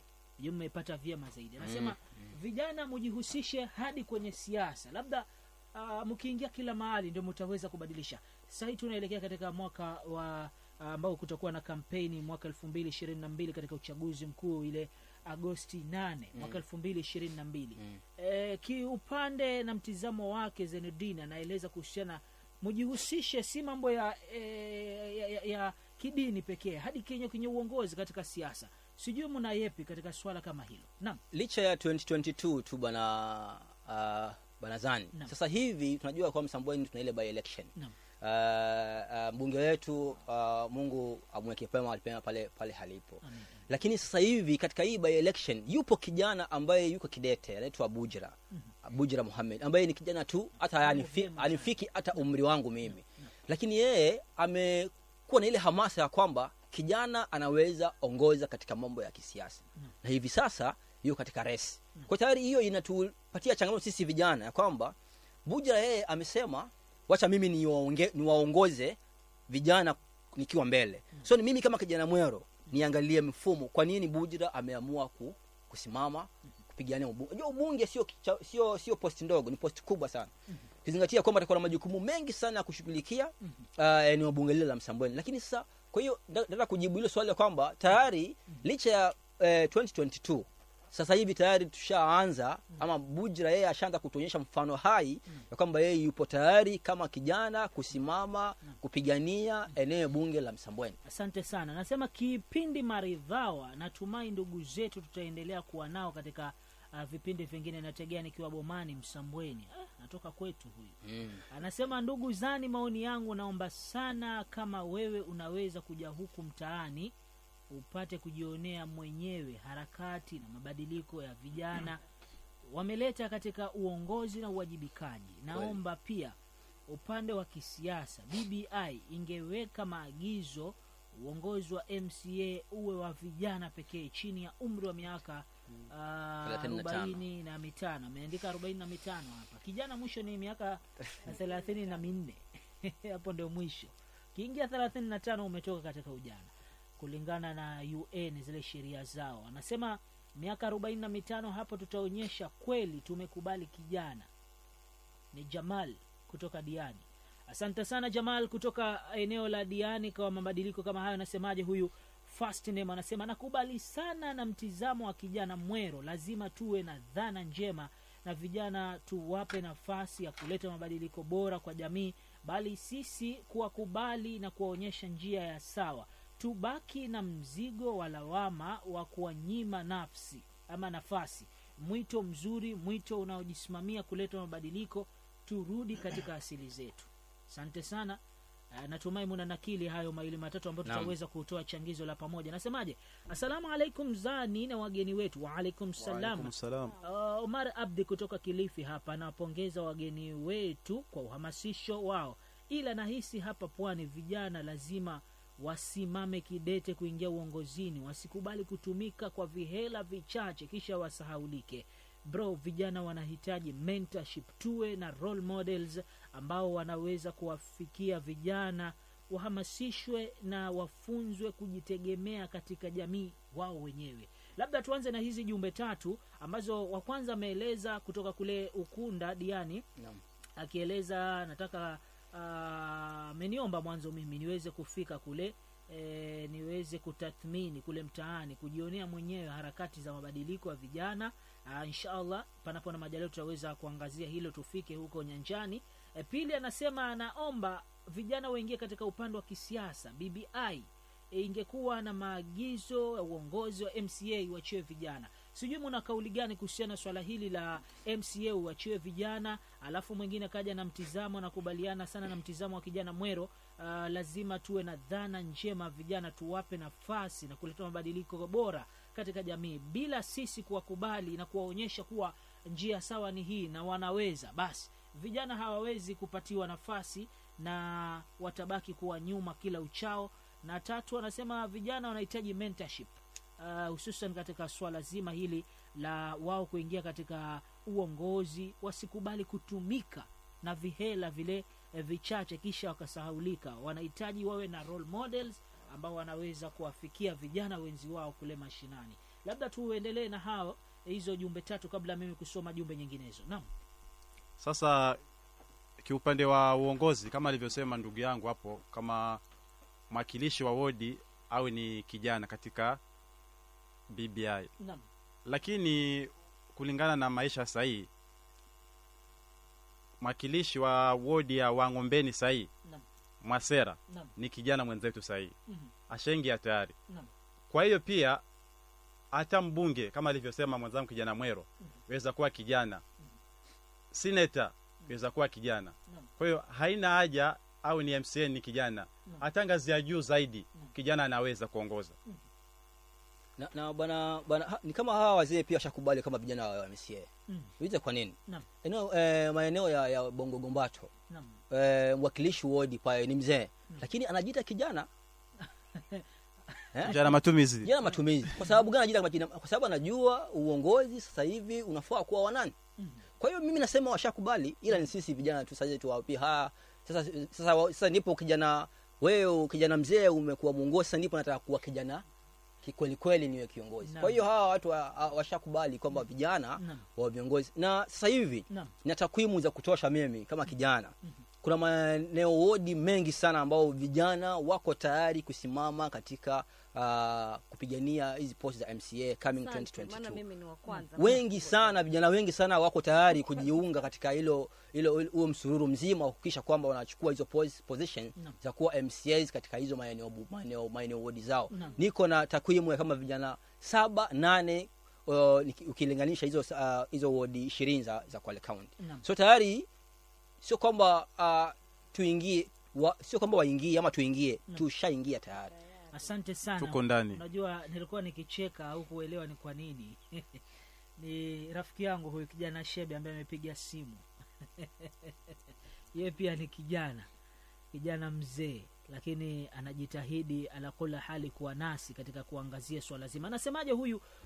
Kuna umuhimu sana tuweze kuwapatia hamasisho, halikadhalika wajitoe kidete kuingia uongozini, wasikubali kutumika na vihela vichache, na wawe na role models. Sijui unaliongeleaje dadangu hilo? Role models ameweza kuongelea kuhusiana na hamasisho, vijana waweze kujitoa kidete, waingie katika uongozi, wasikubali kutumika na vihela vile vichache, na halikadhalika pia wawe na zile mentorship programs kule nyanjani ili wajue kule kunakofaa wao waweze kuelekea. Sawa, hapo kila kitu kwa kijana ni uhamasisho. Na vijana wanaweza. Sasa tuseme kama mfano wa mimi nilijiona naweza, na ndio maana nikaamua kama 2022 nitasimama MCA. Inshallah. Kubo South. Inshallah. Ward. Kwa sababu niliona vijana waliokule mbele yangu, niliona kwamba kuna vijana ambao wako mbele na wanaweza. Sasa kuwa na role model, unaweza kuwa na role model ndio ukafanya, lakini unaweza kuwa na ile ukaona kijana fulani amefanya, ameweza, na mimi nami naweza fanya nikaweza. Yaani hiyo kuhamasishwa. Naam. Kwa hiyo asante sana. Asante. Radio Salam, hello. Halo. Naam. Assalamu alaykum wa rahmatullahi wa barakatuh. Wa alaykum salam wa rahmatullahi wa barakatuh. Profesa Naman. Naam. Karibu sana studio. Ndugu zangu, nawasikia wazungumza vizuri sana, lakini waelewe siasa iliyoko Kwale County na siasa iliyoko Mombasa County vitu viwili tofauti. Na siasa iliyoko Kwale County ya kujitolea mimi naona na hari, na siasa iliyoko Mombasa County ni ya fedha. Kwa sababu kwa Mombasa County kama huna pesa itakuwa ni mzuri, lakini huna pesa upati kabisa, upati. Sasa huyu kijana utamfanya vipi ajikimu, ama maneno gani mazuri atafanya mpaka ule mtu ampigie kura? Sasa hapo ndio kwenye kazi Mombasa County, kwa sababu mwenye pesa Mombasa ndio ingia kwenye kiti. Atoka na malengo yako mazuri, lakini una kitu ambule hapa tupu. Hili ndugu zangu ni tusidanganya nini. Nyinyi si ni mashirika? Salim. Salim. Naam. Hao si watu mashirika hao. Sio mashirika, ni vijana hao. Hawana mashirika. Hawana mashirika, nimewaleta katika ni vikundi vyao wametengeza katika kujiimarisha wao wenyewe binafsi. Sasa mimi nasema vijana ametupwa sana na fedha ziko katika hizi county. Kwa nini hatuwajibiki sisi kama vijana kuziandaa hizi fedha kwa county tukajenua kiuchumi? Kwa sababu kila leo kijana ndio anapigwa ngwala. Kila leo sasa vijana tutawasaidia, lakini wanapoingia katika mamlaka kijana yule asaudiwa ni kijana kazi yake pressure group. Sasa huyu kijana ni mtumwa tu ama yupikwa tu kwa sababu ya siasa. Sasa kwa nini mambo kama haya vijana wasiwakatae viongozi kama hao? Sio Ijumaa kiongozi wengia watu leo nenda stadi mlio kwa mwanasiasa yoyote nyumbani kwake utapata vijana wamejaa tena wamoja na mbili wakati mkoka. Sasa haya ndio maendeleo tuliona kwa viongozi wetu. Sasa fikra hizi zakatuziue. Tutachukua mwelekeo gani mpaka fikra hizi tuziue ndugu zangu? Asalamu alaykum wa rahmatullahi wa barakatuh. Wa alaykum salaam wa rahmatullahi wa barakatuh. Asante sana Profesa Naman katika jumbe ya kwako kama hiyo, ama maoni ya kwako, changizo la kwako murwa zaidi. Nasemaje? Assalamu alaykum wa rahmatullahi wa barakatuh. Wa alaykum salaam wa rahmatullahi wa barakatuh. Nasema vijana twaweza tukiwezeshwa, lakini wazee wanatubania sana kimaisha. Zamani watu maisha alikuwa safi kwa sababu mzee mwingine akiwa mamlakani anamthamini mtoto wa mwenzake kwa sababu wanavyoishi na kumpatia kazi ni rahisi. Lakini kwa sasa ndio balaa, wazee wana roho za ubinafsi sana. Sasa wazee wakiwa binafsi wataka sisi vijana tuishi vipi? Na sisi tukipata tukiwatenga kuna shida? Panapo wazee hapaharibiki jambo, ni kweli, lakini walikuwa wazee wa zamani. Siku hizi wazee watupiga tunguri sana. Haya, na nini? Mwero ndugu yangu. Unajua kauli hiyo umeisikia? Mimi nimesikia, nimeielewa. Naona dakika ni hizo za kuyoyoma sasa, zimesalia chache mno. twende kazi. Bana, ni kweli hivyo, wazee walio wengi wanabana. Wazee walio wengi wanabana. Mimi kitambo tu nimesema wazee waache uchoyo kidogo. Kwa sababu unajua banazani wazee wetu ama wazee walio wengi, japo wengine wapo, lakini walio wengi walizoea kwamba huyu kijana kila siku awe yuko pale nyumbani, amke afyekefeke ile compound ya pale nyumbani. So mimi kijana nikimwezesha akiwa hayuko pale nyumbani, atakayefanya kazi za nyumbani ni yupi? Naelewa. So na mzee nafasi ya kazi ipo, lakini unafikiria mimi nikimpa hii nafasi huyu kijana hapo nyumbani, atakayerauka amwendee bibi yangu maji ayatapa ndani ni nani? Naelewa. Mimi huyu kijana nikimpatia kazi, atakayerauka akaende akanyunyuzie maua yangu maji ni nani? Kwa hiyo inabidi nafasi ile hajifanye kama haioni, ili kijana azidi kuwa wapi? Kwa nyumbani. Sasa si ni kubana huko? Ama sio kubana? Ni kubana. Moja, mbili, katika kamati zote ni sasa hivi tu kule kwetu Kwale, sijui huko Mombasa, lakini kule kwetu Kwale hata kamati yote ya ward, ikiwa ya elimu, ikiwa ya ugatuzi, ikiwa nini, lazima kijana awe pale. Mimi mwenyewe ikiwa shahidi, mimi nakaa katika kamati ya mambo ya elimu pale Bay Titanium, nikiwakilisha vijana wa Msambweni sub county. Kwa hiyo mambo yote ambayo vijana wanahusika mambo ya elimu, mimi nakaa kwa ile kamati. Kwa hiyo itakuwa ni bora zaidi, najua huyu kijana huyu ana matatizo haya ya elimu. Kwa hiyo nimsaidie, ama ameapply, wacha apewe haki yake. Mimi niko pale, lakini kwa kijana mimi sipo pale ndani, basi nafasi hizi za vijana za watu wa Msambweni ama watu wa Kwale zingepewa watu wengine. So na umuhimu ingekuwa nimebaniwa ama tumebaniwa sika vijana kupewa nafasi pale, nafasi kama hizi tungezikosa. Kwa hiyo ni kweli wazee, japo sio wote, wapo wazee ambao wanatubania, wanakuwa wachoyo sana kutupatia sisi fursa. Asante sana. Nasemaje, asalamu alaykum, na kupata vyema nikiwa Msambweni. Wazazi wametupa vijana, hawana muda na sisi kabisa. Sasa kama hawana hamu na sisi, tutaishi vipi? Sisi na zamani ilikuwa wazazi walikuwa mstari wa mbele kuwalea na kuwalinda watoto wao. Zani msalimie Ruwaida, ingawa sijajua ni nani. Ruwaida umesalimiwa. Na hoja yake hapa nitakuelekezea wewe. Anasema wazazi siku hizi hawana hamu, hawana muda na sisi, tutaishi vipi? Wazazi walikuwa mstari wa mbele kuwalea na kuwalinda watoto wao, lakini sasa hii ni kinyume. Yapi maoni yako dadangu Ruwaida? Kimimi mzazi ni mzazi tu. Ingawaji wametutupa kweli. Wazee, yani wazazi wetu hawana muda na sisi, lakini wewe kama mtoto fanya yako yale yote unaofanya, lakini mwisho wake unarudi unamnyenyekea. Hata ukiona bado hana ile yani hana ile interest, hana ukaribu na wewe, lakini at least unajikaza kwa sababu ile bado ni mzazi wako. Na hivyo maisha yataenda hivyo ingawaje. Ndio maana nikasema wazazi siku hizi digital, watoto pia na digital. Sasa mzee akiwa digital, mtoto akiwa digital, kule kuungana ni ngumu. Lakini mtoto inabidi umfuate mzazi, sio mzazi akufuate wewe. Asante sana. Nasemaje, asalamu alaykum. Wa alaykum salam. Huu ndio wakati mwafaka wa vijana kuchukua uongozi katika kila nyanja. Asante sana kwa jumbe yako kama hiyo. Anasemaje huyu? Akona voice note hapa, sijui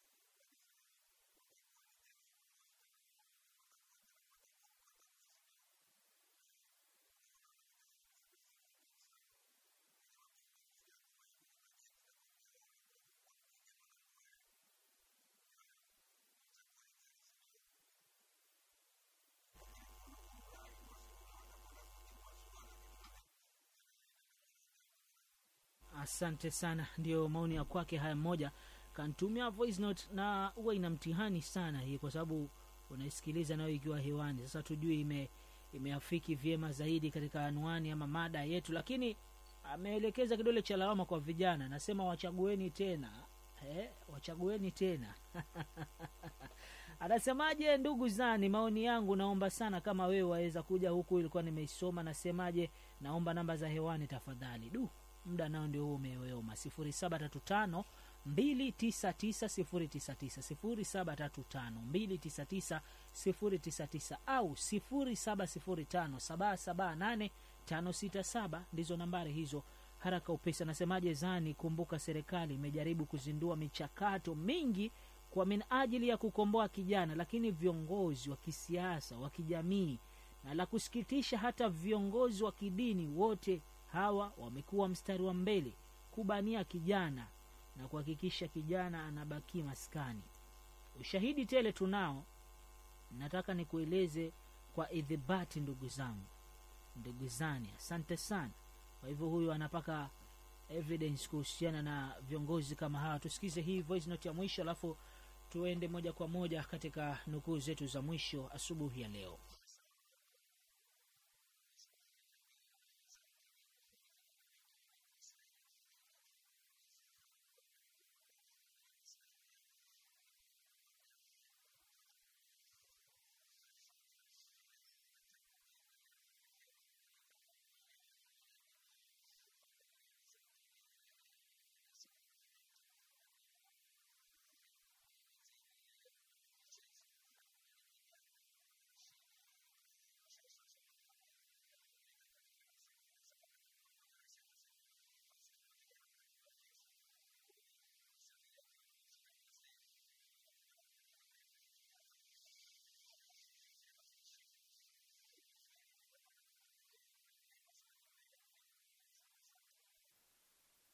Asante sana kwa jumbe ya kwako kama hiyo katika mtandao huu wa WhatsApp msikilizaji. Dakika ni 9 hizo zimesalia. Naona nukuu ya mwisho hapa amekuja kaelekeza kuhusiana na swala zima la uongozi. Licha kuwa siku hii leo tulikuwa tunaangazia uongozi wa kidini na kitamaduni katika vijana, lakini hoja pana imekuja kuhusiana na uongozi wa kisiasa. Ni muhimu pia muingie kule ili muweze kutatua matatizo tofauti tofauti yanayokumba vijana, na haswa tukiweza kuangalia kuhusiana vipi tutaweza kutumia mila na tamaduni zetu katika mada pana ambayo tulikuwa tunaweza kuitathmini katika simulizi ili tuweze kutatua mizozo tofauti tofauti. Mafaka yote imekuja, lakini la msingi limeweza kuangaziwa ni uongozi. Kijana aweze kuwajibika kuingia katika uongozi. Sijui katika hii voice note ya mwisho muna reaction gani katika swala la kuwa kijana anapopewa uangalia maslahi yake yeye kwanza, akasahau kuwa yale majukumu ameweza kutwikwa, kupatiwa jukumu kama lile kuongoza vyema katika uongozi, ama katika labda tunaweza kuongelea kuhusiana labda misikitini umepatiwa jukumu utaanza kuleta usharobaro mwero ambao pale ni mambo na dini. Lazima uweze kujizatiti vilivyo kuhakikisha kuwa unafuata taratibu za dini. Ikiwa ni mambo ya katika kaya, zile kaya unataka kuingia kaya, lakini je, utaingia kaya alafu umeshika vitu vyako vingine ambavyo havina msingi, umebeba kifuko chako cha magoka? Haiwezekani. Kwa hivyo labda mikakati gani ambayo mnahisi kuwa vijana kwa pamoja wanaposemezewa, wanaposemeshwa, wanapoelezwa, wanapojuzwa, itakuwa na kauli mbiu ya kubadilisha ama kuleta mageuzi kwa kijana? Naam. Shukran. Bwana Zani, mimi nataka kusema hii kitu kimoja. Kama mwanzo nimesema kijana ni mwingi wa kuiga. Hiyo basi kama tuna uwezo wa kuiga mambo ya magharibi, vile vile pia tuna uwezo wa kuiga na kusoma yale ambayo tunafundishwa na wazee wetu hapa nyumbani. Kwa hiyo mimi nataka kusema kitu kimoja. Wazee, tufundisheni yale mambo ya kitamaduni. Tupateni nafasi ya kuongoza au upande wa dini. Halafu tuone je tutaongoza ama tutapotosha. Lakini pia mimi hupenda kuambia vijana wengi pale mtaani, ni bora kumchagua kiongozi kijana mwenzako ambaye kesho ukiona amekukwaza una uwezo hata kumshika kikosi kumwambia wewe mwero ulikuwaje bwana, kwa sababu generation moja. Kuliko mzee kumpatia mzee uongozi uwezi muharasi, kwa sababu mwanzo itakuwa ile heshima na nidhamu, sawa? Lakini ukimpa kijana mwenzako wadhifa utakuwa na uwezo mzuri wa kumfuatilia na pia hold accountable. Na ni kweli vijana sio wote. Wapo wengine ambao kama mfano uliotolewa na huyu rafiki yangu kwamba wapo wengine wapoa uongozi na waangalia maslahi yao kama wao, lakini sio wote. Ni kawaida panapo na wazuri 10 hapakosi mbaya mmoja. Kwa hilo jambo sio kama tunapingana na kubayana nalo. Asante sana. Labda tuwe nukuu yako ya mwisho na ndugu yangu pale Juma. Asante. kulingana na kauli ya kuwa vijana wakipewa wanajifanyia wenyewe. Naam. Okay, mimi nasema vijana tunaweza. Kwa sababu gani? Kijana ndiye anayejua shida ya kijana mwenzake. Kwa mfano kama ni mtaani mfano. Kijana huyu Mwero anajua Zimbu akona shida fulani. Naamini Mwero akiwa kiongozi, yale matatizo yangu hata kama hatamaliza lakini atayapunguza. Lakini mzee hawezi jua shida zangu mimi. Kama alivyosema Mwero pia, kijana mwenzangu naweza kumapproach nikamwambia kuna ABCD unafanya kosa hili. So you have to rectify on that. Asante. Asante sana dadangu Ruwaida, tukitamatisha. Mimi upande huu wa kuwa kiongozi, kijana akipewa uongozi anaweza yani anajifanyia yeye mwenyewe. Hapo mimi nitamkosoa kidogo. Mimi huwa nasema uongozi ni roho ya mtu. Yule mzee pia waweza mpa na akajifanyia yeye mwenyewe. Sasa ni wewe mwenyewe ujue kwamba mimi nimekuwa kiongozi mahali fulani, aidha ni siasa, ni msikitini, ni utamaduni, lakini unajua mimi niko pale kwa sababu ya kuwakilisha wenzangu. Sasa ukiwa na roho ile hauwezi kujifanyia wewe mwenyewe. Iwe ni kijana, uwe ni mzee, utafanya kwa sababu ya wale waliokuchagua kukuweka pale. Asante. Naam, asante sana kwa ujio wenu nyote studioni, ndugu yangu kijana Mwero, ndugu yangu Juma Zimbu pamoja na dadangu hapa Ruwaida. Kwa kauli mbiu dakika naona ndio hizo zimeyoyoma. Msikilizaji wa kwangu, yote tumeweza kutathmini hapa katika swala pana la majukumu ya kijana, lakini mwafaka umekuja ni kuwa kijana aweze kujihusisha vyema zaidi katika swala zima la kiuongozi.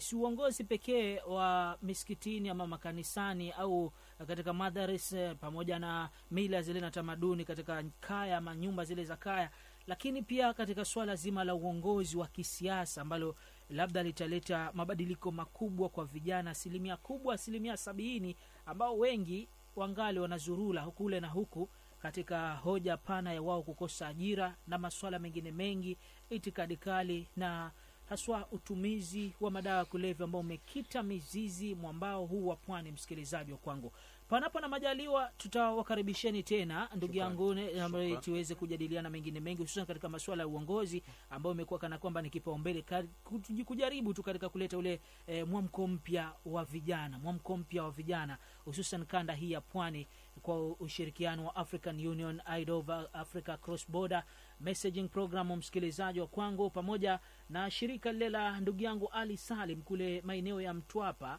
la Yospud, ambao yeye anajizatiti vyema zaidi katika kuhakikisha kuwa hawa vijana wanajielewa kwanza, wanajifahamu wanataka nini na wanaweza kuempower mmoja na wengine wote katika swala zima. Kauli mbiu ni hashtag, unaweza kupitia katika Twitter pale, utaangalia vyema zaidi katika hashtag. Turudi katika asili zetu, msikilizaji wa kwangu. Mimi nakwambia salia papo hapo, nikupatie muhtasari wa mpasho. Panapo na majaliwa, kesho pia ni siku, nitakuwa hapa na mfanyi biashara Suleiman Shahbal anaimezia mate kiti cha ugavana kaunti hii ya Mombasa. Panapo na majaliwa hapo kesho, na nawasihi pia nyinyi vijana muweze kutegea, kwa sababu ni mfanyi biashara. Tutakapomuuliza masuala ambayo labda vijana waingie vipi katika biashara, wajizatiti vipi kuingia katika hali hii ya changamoto ambayo zipo, kuweza kuziepuka panapo na majaliwa. Endelea kunita Salim Zani, maasalam wa ila leka.